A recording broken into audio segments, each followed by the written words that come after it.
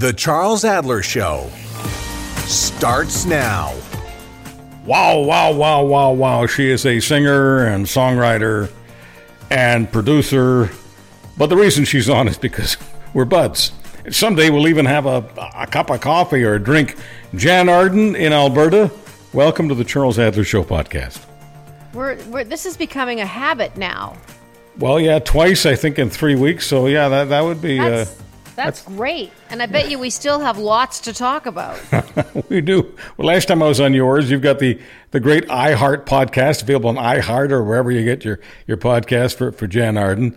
And we talked a little bit about the cause that is represented in the hat that you're wearing for people who are listening and not watching. Jann is wearing a horseshit hat. That is not about her being cynical. It's about her being hopeful that the particular cause that she and I and many other Canadians thankfully support, and I think we've got people from around the world in support, is to get some of the horse shit out of politics, and we'll talk about that in a moment. But there's no way that I'm not leading off this discussion, Jann, with your thoughts. Go as long as you want. Please, whatever you're feeling about Sinead O'Connor. Oh, gosh. First of all, I wish people would support each other and say kind things when people are alive. She has been struggling with mental illness and lots of other issues for, probably since she ripped the picture of the Pope in half. People were extremely unkind to her. And it's always that rose-colored glasses thing when people pass away. It's like, what an extraordinary artist and what an icon and what a trailblazer and what a this and that and the other thing. And, really she's been sitting in the darkness for a long time with really nobody saying anything. I watched her documentary several months ago and I commented on Twitter just how fantastic she was and how fantastic the documentary was and what a reminder it was of just what an extraordinary thing happened really in the late 80s when she really was catapulted almost instantaneously with Nothing Compares to You, which of course was penned by the also passed over Prince. And it just was an international phenomenon. This beautiful woman with her short, hair and singing this song directly to the camera, and it captivated an entire world about the emotions of a breakup and loss and all those things. And I don't know how anyone, Charles, can prepare themselves for that kind of instantaneous fame. And anyway, it really is. It's a tragedy. She lost her son 18 months ago, and I cannot fathom the depths of whatever she was going through. I can only speculate. I never met her. I didn't know her. I only appreciated her, of course, from the distance. So when she ripped that picture of the Pope on Saturday Night Live and was never invited back to Saturday Night Live and was really excoriated even by fans, I don't know if you've ever been in a situation, Jann, where an arena or a stadium full of fans are booing you, but I can't even imagine what that's like for a performer. But what people paid very little attention to, even then, was why she ripped the picture. She ripped the picture because there were confirmed reports of not a few, but of tens of thousands of young people abused in the worst way possible by the Roman Catholic Church. The Pope is the head of the church. It wasn't personal between her and the person who happened to be the Pope. It was about abuse. Why was she abused for doing that? Well, the interesting thing also, further to that, the picture she ripped up was the actual photograph that hung on her mother's wall. She suffered abuse from the time she was a very, very little girl. And, here we are all these years later, and she was right. She continues to be right. Her statement was correct. Catholicism is broken, as far as I'm concerned. It certainly doesn't represent everybody or every priest or every person that is involved in the church, but there is a large number of men to this day that go unpunished. I don't think the Catholic Church has really ever fully come forward and apologized and made, some kind of compensation for, like you said, the hundreds of thousands, if not millions, of people that have been sexually abused over the last 1,000 years. Like, I don't even know where to begin. But that is religion. We can point fingers at Catholicism, but it's so widespread. And poor Sinead um, stood very bravely and boldly, and you got to hand it to her. She stood for what she believed. She stuck her neck out. She did it unapologetically, and that's what artists do, and that's what they've done. For time immemorial, is they've made statements. They've made political statements. They've told stories. They've expressed about injustice, and she was right. And it should be pointed out, I guess, if we're discussing this, that she too was abused severely in a setting, in a school setting, a school that was run by nuns. Yeah. Oh no, she came from so much sorrow. Maybe that's why we heard it in her voice. I mean, she had an unmistakable style. She had moments of like extreme sort of volatility on stage. Her live performances were exciting. I've seen so much footage of her over the years. But I remember, I hadn't signed my record deal yet at that time. I was a few years later.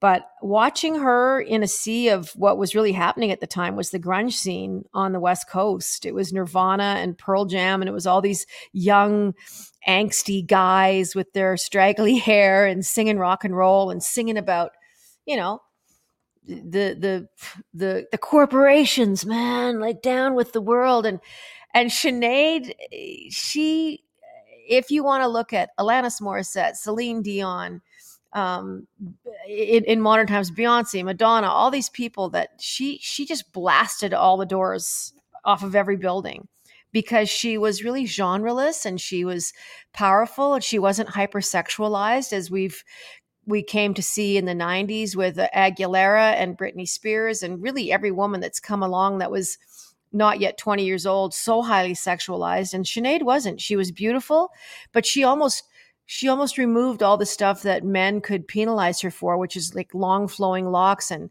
big boobs and big hips. And, she was so sexy and so, but because of power and because of integrity, intelligence and her smart. So she was one of a kind. And like I said at the top of the show, I wish people would be complimentary and supportive and shower praise on artists that really deserve it.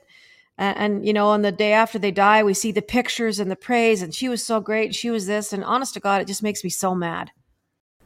Jann, have you ever written from pain, performed on the stage from pain? There are people who think that pain is the greatest motivator. I never want to believe that, but I do believe that pain can make a person want to write some things down and perhaps sing them. Yeah, I think that's a general motivation for most artists, certainly the ones that I know. It's there's a lot of joy too, but anyone that listens to my music, Charles, I'm always like, God, she's so depressing and blah. And I don't find it depressing. I find it so joyful and so uplifting to hear anything. Sorry, that's me. I'll hit my mute. Stop it. Focus. Get it in here. Do not disturb me.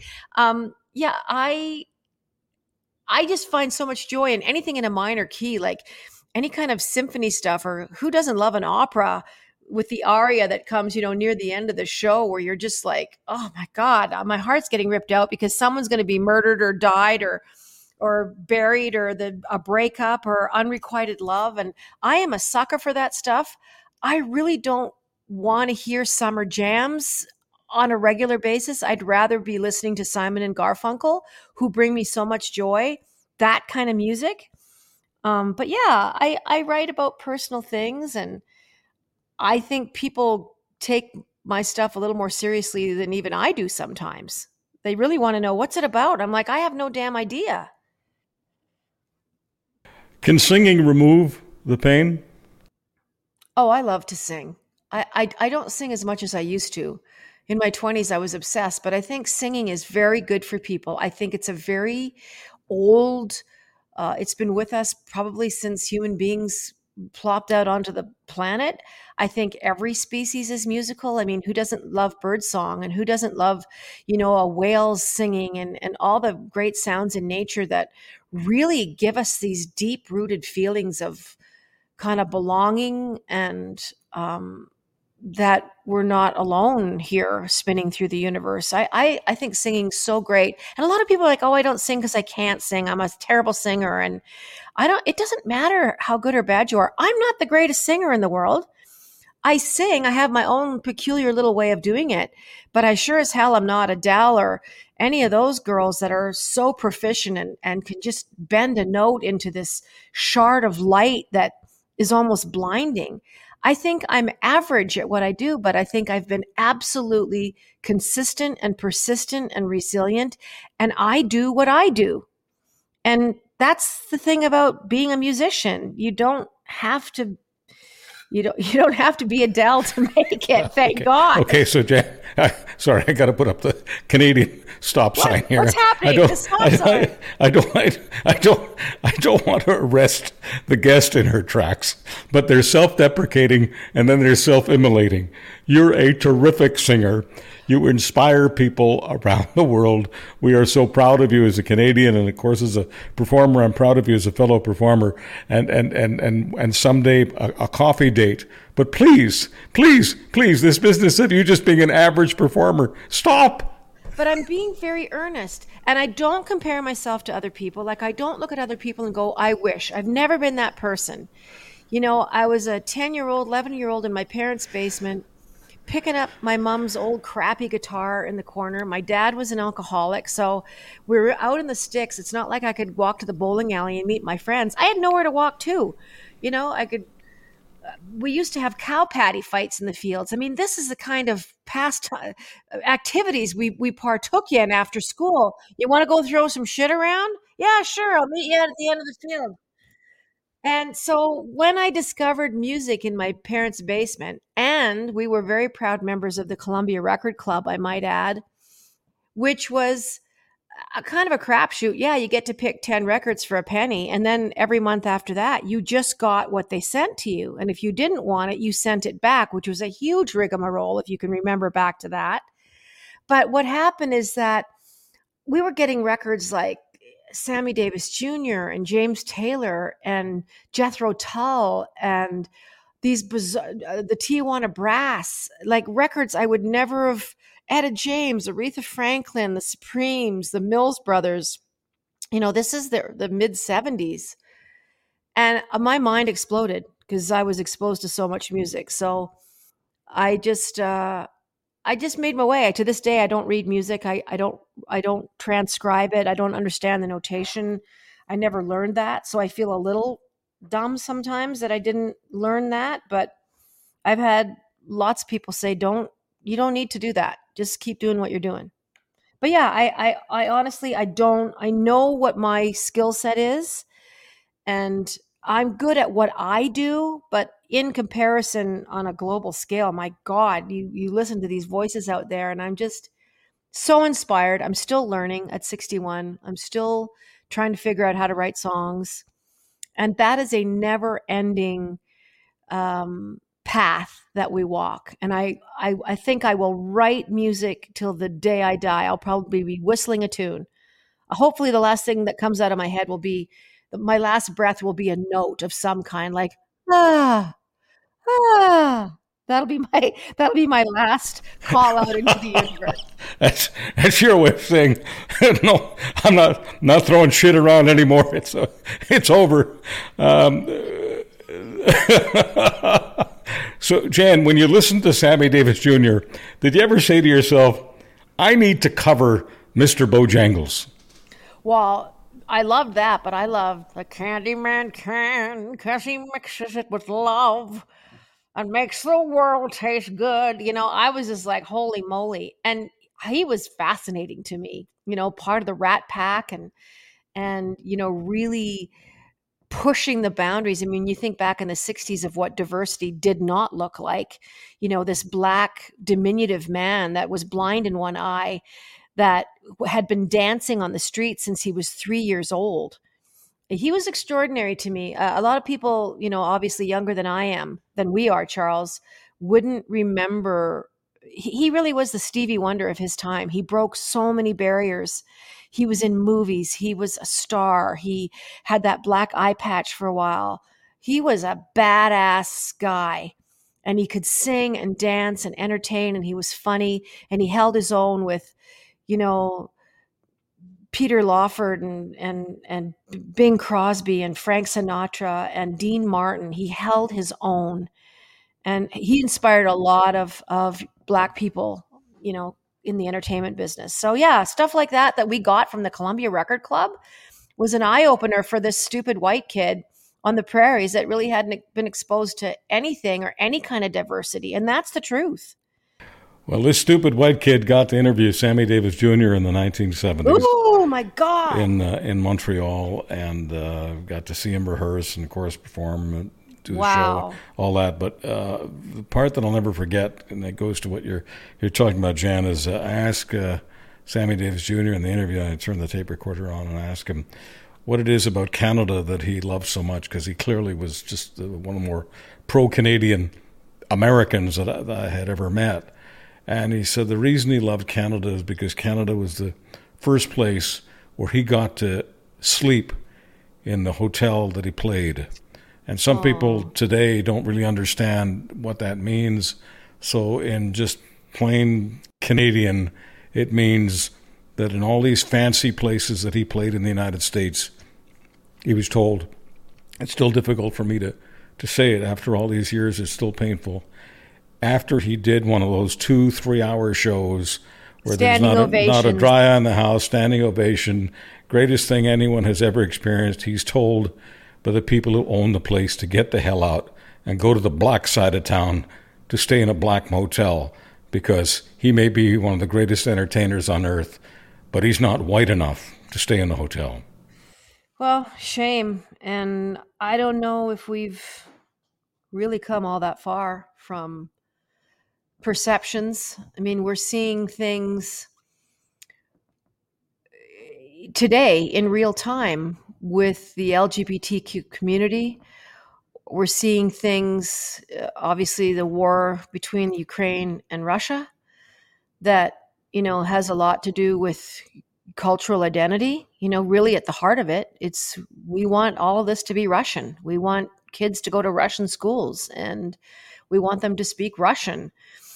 And, I think at the heart of it is still bathed and drenched in hatred and resentment and not wanting anything different and wanting, that's what it's all about. It's wanting people to think like you think and wear what you wear and look how you look. And, all the stuff against the drag queens. You and I spoke about that when you were on my podcast. And, I don't know how much has changed. And it's really disappointing. Every time I think we've hit the bottom, I say to myself, I can't believe this is being said. And this week in the United States, as you know, Jann, there's a debate about whether or not blacks, whether or not they benefited from slavery. Serious people are discussing that. I don't know where people have fallen off the cliff, where they get these ideas, how they even have the audacity to speak them out loud, like there's something credible, that there's a shred of truth in any of it. It's, I just have to somehow find a way to think that there are more good people in the world than bad. It comes from such stupidity and such racism. And I don't know how Black people even put up with it. BIPOC people, the LGBT community. I just don't know. I keep waiting for some kind of uprising to happen where these people are just permanently silenced somehow. But it's an ongoing thing with people's, they live in a place of hatred. Like I said, they want you to think like them, be like them, look like them, read what they read. That's where the whole book banning thing comes from, is no, you'll read what we read. Oh, you can think how you want, but you have to think like us. Like, they actually think that's some distorted, perverted form of freedom. And that's the whole freedom thing movement here. You know, when I was stopped at the border in Coots, going down there with my friend Leah to drive to Palm Springs, we'd had this trip planned for a long time. I had a little dog with me, and we had our car all packed up, and there we were. I've never been so frightened in my life. You know, there was trucks that went back a mile. I had to laugh at the pink porta potties in the ditch and the barbecues set up, and these guys, you know, grilling and laughing and drinking their beers. And when we went by, people giving us the finger as we drove down, and had the RCMP take our passports and escort us to the border with an RCMP car driving us this 800 yards to the border. I felt like I was in Berlin in 1939.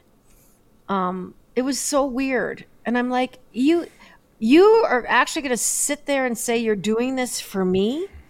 You're doing this for my benefit because I deserve to have freedom? You have just stripped me of any freedom that I had experienced, and you're scaring the shit out of me on top of it. It was a weird day, and anyone that thinks that what that was anything but, I don't know, just horrific. It was a horrific example, if that's what people really think freedom is. Well, over the years, unfortunately, many people have called it many things. They've worn different uniforms, they've had different slogans, but very often so-called freedom fighters weren't about giving you freedom. They were about giving themselves as much freedom as possible to snuff yours. So it's a really bad joke. It is a bad joke, but I never in my lifetime thought I'd ever experience that 300 kilometers from where I live. And just going by those 18-wheelers, and it was just so discouraging and so disappointing. And they don't know me from anything. They certainly didn't know it was me and with my friend Leah in the car. But the way they looked at us, like we were doing something so horrible by going over that border with our, we had our vaccination stuff. We were all ready to go. I mean, that probably in and of itself was like enough to send them. But just their giddy joy at their sense of power that particular day was interesting to look at. Their giddy joy of suppressing and making somebody else afraid was something I'll never forget as long as I live. Jann, is it easier to love animals than people? Oh my God, yes. I love them. I woke up to deer and foxes this morning. I have a crazy fat single bachelor pheasant that's wandering around my yard who's hilarious.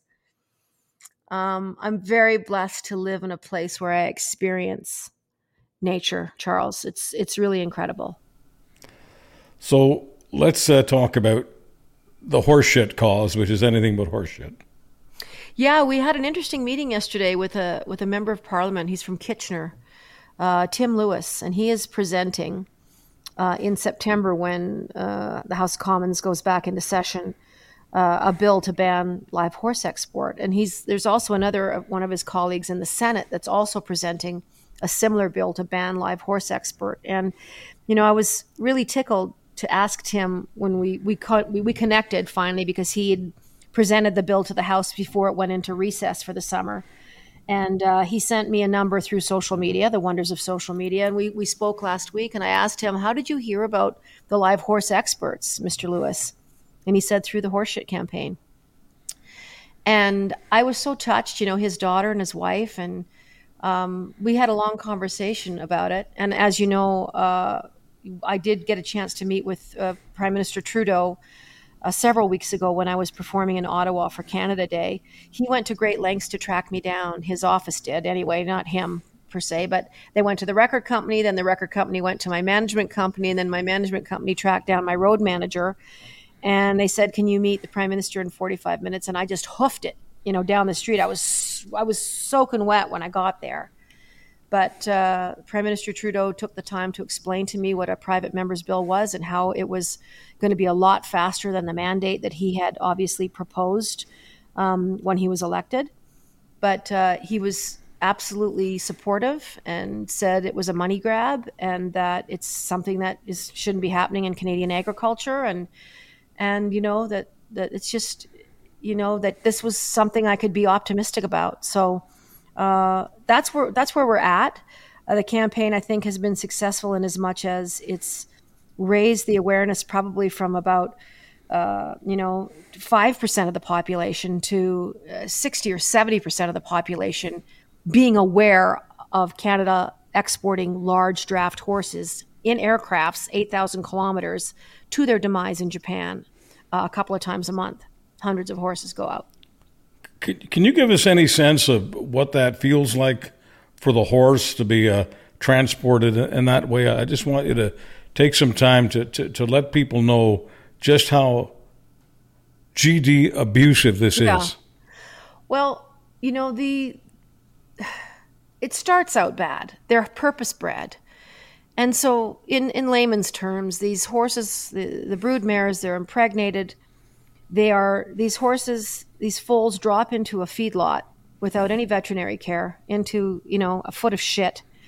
These feedlots you can see from drones. They're massive. They're in Alberta and they're in Manitoba now as well.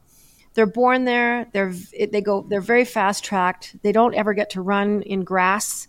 This is mud and hell and large high fences, and they're fed a sludge every day that, and 18 months later, there's an inspector that comes from Japan, and he marks on the horse's rear ends with a white chalk thing or which ones that they want. And they're the ones that now, after a year and a half of living in hell, they now are put into 18-wheeler trucks. They're scared senseless. They've never seen anything else but the feedlots. So they're hit, whacked, prodded, poked. Reluctantly, 80 or 90 of them are put into these trucks. And now they're looking at a 3, 4, 5, 6, 7, whatever hour haul. It all depends on weather, traffic, everything else. No food, no water. Here's where it starts. There's no food or no water. At that point, they arrive either in Calgary, Edmonton, or Winnipeg, and they are loaded onto wooden crates. If they're more than 16, 15 hands, they're supposed to be in their own crates. That never happens. They never follow the regulations, and the Canadian government does nothing to make sure those regulations are met. And that has been a problem for the last 15 years. They don't meet the regulations, even the basic things for these animals. So now they are in the crates. It could be 35 below, as you know, in Alberta, or it could be 35 above. There is delays. There's everything else. They sit in the crates. Still no food, no water. They're kicking at the crates. They're foaming at the mouth. They're terrified. They're sitting on the tarmacs usually. They lift them with forklifts, and they sit beside a very, very large aircraft, and they wait. They wait. They wait. They're panicked. They're finally, after freezing their asses off or cooking to death, are loaded into a large aircraft. No food, no water still, and we could very well be at the 10, 12, 14-hour mark at this point. Now they have a 14-hour journey across the Pacific Ocean to a small island off the island of Japan. It's not like the pilot can come on and say, hey, guys, hunker down. We're going to hit turbulence for 25 minutes. The center of gravity of a horse is forward. They have very large heads. They hang far over their front legs. Their center of gravity is not like us. Anything sends them. The slightest anything, and they fall over on their comrades. They can never right themselves. They don't report half the deaths on these planes. Still no food or water. Now they're unloaded at the other side. We have no idea really how long the loads could take. They could be in those crates another 6, 7, 8 hours after their long journey and after being on the plane. And what they're met with is a hideous butchering. It's a very, because of the way these horses are served, they're big horses because of the musculature. They're eaten raw in something called bashimi, and it's by very wealthy people. I'll tell you right now, this is not a Japanese stable of a Japanese family's household. It's not something they regularly eat. I would liken it to how horse is consumed, by people in Quebec. It's the older generation, and in France, that's something that's been going on. And trust me, as the newer kids come up through the ranks, it becomes less and less and less of something that people eat. But that's not even our issue. It's the live horse export. I don't care what you eat. I don't care how often you eat, whatever it is that you want to do, but you don't put a frightened, indentured horse that has really lived a life of hell and put them on a plate, halfway across the world. It's everything that we're told not to do. The climate crisis, lowering our carbon footprint, eating less meat, eating local. This is the antithesis. Live horse export is the antithesis of what we need to do as a global community to alleviate what we are seeing: flooding, fires, people dying like flies, tornadoes that we've never seen happen in communities we've never seen before. Like, we are causing this. Jann, I hate to ask, but I have to, in order to get the message driven home to people about how there's just so much horseshit involved in this so-called industry. How are the horses slaughtered before they're butchered, or are they even slaughtered before they're butchered? Yeah, because of the nature of how the meat is eaten and how it needs to kind of be plated, it's a very immediate, right? This horse meat has to be eaten within 24 hours. But the horse's heart is still beating. They're hung upside down, and they're stunned some of the time, half of the time not, and their heart needs to be beating through the meat as they're carving it off the horse. So it is nothing you ever want to look up or Google or anything of the sort. They're very clandestine about the footage. Horses of this size are huge. You would have to be up on a footstool or a ladder, and you'd have to probably have the chains or whatever in place when you're bolting them to get them up into the air to put them upside down. So, and they know exactly what's happening. And it's funny because if you see any of the ads for horses in Japan or in Korea, where the horses are eaten, there's these beautifully crafted posters of horses with long manes running through fields of grass. And it's like we do with the cattle industry here: grass-fed, hormone-free, blah, blah, blah, blah, blah. They all die the same at the end of the day. It doesn't matter how you look at it. But the thing of it is that the marketing, the cattle, like the petroleum in Canada, is very heavily subsidized. Agriculture is very heavily subsidized. And but if we don't start changing the perception, I don't know how anything's going to get better. It's just so immoral, I think, on many ways. And I'm so sick of the circle of life conversation. And it really is a terrible, terrible life in industrial agriculture. And the horses are a tiny shard of it, and it's something that it's something that Canada doesn't need to be involved in. And really, if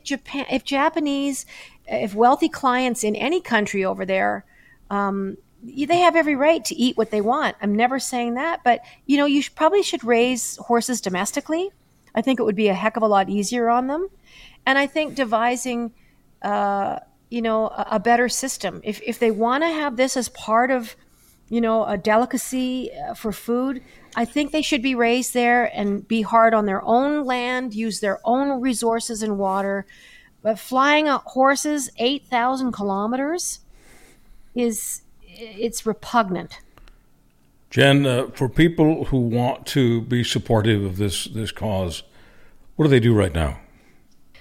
Well, awareness is everything. Horseshit.ca. If you go to horseshit.com, it's a porn site. I'll warn you now. Look out. It's a porn site. Young people doing things that you don't want to see. You cannot help us at horseshit.com. Horseshit.ca. All right, horseshit. We'll just emphasize that. Horseshit.ca for much more. Yeah. And donations, T-shirts, the hat that I have on, they're all just really, we want to be human billboards. That's what our site's about. 100% of the proceed goes to help horses, lots of rescues and sanctuaries we're already helping. And we're putting in place a plan to help the horses, between 8 and 12,000 horses that are part of the live export flock right now, at different various points. And if this bill does pass, we want to be ready to help the horses, because people always say, Charles, well, what happens, when the exports stop? What are you going to do with the horses? Well, we are ready. We're making ourselves ready with sanctuaries, rescues, adoptions. We want to have the finances to help people take horses on and give them the lives that they deserve. Jann, the other day I was watching Katie Lang performing in tribute to Tony Bennett passing, and she did an incredible job, as she always does, no matter who she's covering. And she was covering a Tony Bennett classic. But I couldn't help but feel, as a Canadian, especially one who launched a talk radio career in 1990 in Alberta, how many Albertans were feeling about Katie Lang. They weren't proud, they were embarrassed, and this was because of Katie Lang's decision in those days, being very ahead of her time, to be a vegetarian and come out against the slaughtering of animals. A tough thing to do in Alberta in 1990. Is it tough to do what you're doing in Alberta in 2023? No, I oddly enough, Charles, we were talking about this yesterday with the Member of Parliament, Tim Lewis. And, he was just kind of preparing himself for his bill. And I said, Tim, I have not had one, and I mean it, Charles, not one word from the other side of the fence, the exporters, because it is indefensible. So when you're doing something that's indefensible, when you're giving people facts, when you're telling them exactly what happens, when you are researched, when you are measured, when you have done your homework, there's nothing they can come back with. There was one older gentleman that was representing them several years ago when W5 did a piece on the horseshit cause, the exports. And he came on with his, sadly enough, he was a white guy with a cowboy hat, about 75 years old. And he said, those horses, they like going. They get on there, no problem, and they sleep the whole way. I'm like, are you out of your fucking mind? What are you talking about? But this is how blind these guys are. They are not going to give up their 20 or 25 million bucks a year. Like everybody else in the world that had to modify their business model, like every artist in the world, movies that are streaming, musics that are streaming, artists that lost everything, labels that literally fired tens of thousands of people because the industry changed. My industry changed and I had to adapt. These guys have to adapt. It's over. The time of picking up a very large animal and flying it across the world is over. And Canada needs to lead the way. We are one of the last countries in the world doing live horse exports. Brazil, New Zealand, Australia, even those countries that are renowned for sending massive amounts of sheep and lambs to the Middle East. 40,000 animals at a time on a freighter ship for 3 weeks at sea in crates. And they find 25% loss acceptable throwing these animals into the ocean. 25% of 40,000 animals is an acceptable loss. So they're banning it. They're banning the live exports of animals. This is really going to be known as a time in human history that is so really unmodern and unfeeling, and we can't let this stuff go unchallenged. And I know there are so many good people out there. Even if you are a meat eater, there's still people that cringe at the thought of how it's done, and they're making better decisions for themselves. Like if you even give yourself a couple of plant-based meals a week, my God, the lives that you're saving. So it's not this all or nothing thing, Charles. And I don't want to sit here and say, damn it, it's an all or nothing thing. I don't believe that. But we have to make changes in how we're eating because it's going to affect the planet. Jann, there are people who say, even in 2023, I wish performers, I wish actors, I wish singers would just act and sing and not chew the fat about politics and have causes. And I wish they wouldn't take advantage of their position in life. We want them to sing and act, but we don't want to hear about their causes. There's still a number of people who talk that way, and I wonder if you give us an opportunity to hear Jann Arden talking back. every single person that has the ability to vote is a political person. The milkman's political, I'm political. Politicians are probably the least political people there are. Democracy is about raising your voice. And if you were around in the 50s and 60s and the 70s, the needle was moved in human rights, in racism, in the early Black movement with Martin Luther King, Malcolm X, people marching in Selma, people that were making a difference with how human beings were treated, were everyday people, musicians, Joan Baez and Bob Dylan and Peter, Paul and Mary, people who sang predominantly political songs, socially charged songs. They were the people that moved the needles. They were the people that told the stories. And I have no intention of ever backing down, in honor of someone like Sinead O'Connor, who, with that simple action on Saturday Night Live in the 90s, really changed the course of history and started a conversation that never, ever ended. She opened a door that never, ever closed again. And the Catholic Church couldn't deny it. The people couldn't deny it. People came forward by the thousands to speak about their own stories. Musicians are important. Artists are important. They're storytellers. They're the people that travel the country. Musicians, I've been to more places in Canada than probably any prime minister ever.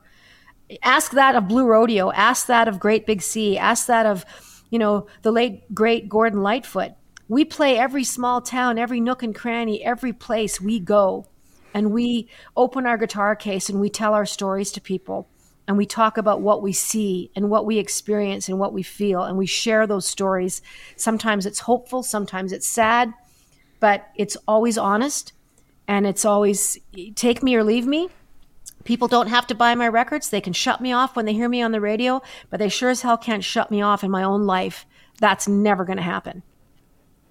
Jann, we all stand on the shoulders of the giants, no matter what industry we're in. And some of us are fortunate enough to have giants standing on our shoulders. For me, it's my dad, Mike Adler, and I have a feeling that for you, it's Mum. Yes, very much so. She's my true north. My friend Nigel in England got me a weather vane a few years ago, and I finally got it up in my yard this year. He's like, are you ever going to put that bloody weather vane up? And it's standing in my yard where Mum's house was, because they had a little house here on their property for about 10 years before they both passed away. And of course, modern days, you can pick a house up and move it. and other people are living in it somewhere about 60 kilometers from here. But I look out at that weather vane all the time, and my mom was my true north. She was extremely economical. She wasn't religious a person, although she was spiritual. I mean, she told me that, your soul is your pilot and your body is your spaceship. I mean, this was well into Alzheimer's, but it stayed with me. Like, yeah, your body's your spaceship, but your soul is your pilot. And when you leave here, you got to leave your spaceship. You got to leave it. You got to leave your body back here, but your soul can go wherever. And she was extremely optimistic. I'd be happy sitting in a field on an apple crate. And that can-do spirit was indelible with me. She always said, you're just as good as anybody else. And I believed her. I believed her. I had boyfriends and girlfriends growing up. And I'm sure it was kind of confusing for my mom, who were, it's a certain generation. And even my dad, who was this staunch kind of rough and tough, swearing. It was almost like my mom married a sailor, although there wasn't any water within 1,000 kilometers of us. I remember her telling, I broke up with a girlfriend, and I had phoned my mom crying, and I was young, I was in my maybe late teens, early 20s. And, in our house, my dad would always pick up the extension and he'd be chatting away, or you could hear him breathing. And I think he'd been listening to me talking to my mom. And he said to me, Jann, we would love you if you were pink with purple spots. And it launched me into a life where there was an absence of doubt, because my parents legitimized my normalcy and my ability to make my way through the world as exactly who I was, unapologetically, to speak my mind. And my mom said, it's not always going to be easy. But she said, the best things aren't easy. And she said, the obstacles are what are going to give you character. And so as much as my dad was a fucking thorn in my side for many years, alcoholism is tough. He, with that sentence, gave me a license to fly almost. I can't even explain it. So yeah, pretty incredible to have parents, Charles, that just show us a way that isn't easy. And I don't think the next 20 years is going to be easy if I'm lucky enough to live that long. But I am not going to stop advocating for things that I think are important and worth fighting for. Well, Jann, as you know, I don't think it's anybody's business to tell you who to love and how many to love. I know that I love you, and I know that hundreds of thousands of people in this country feel exactly the same way. I'm honored I love you, Charles. I do. We're kindred spirits, and you inspire me all the time. Your stance on Twitter and the way that you deal with people is bold, and we have to choose a way. So thank you for enabling me to continue on with my voice, because I never feel alone out there. I'm like, Adler's out here. He's kicking ass today. Listen, someday we're going to have that coffee. My only regret is that I don't get to have it with you and your mom, because I just think that would be the happiest hour in my life.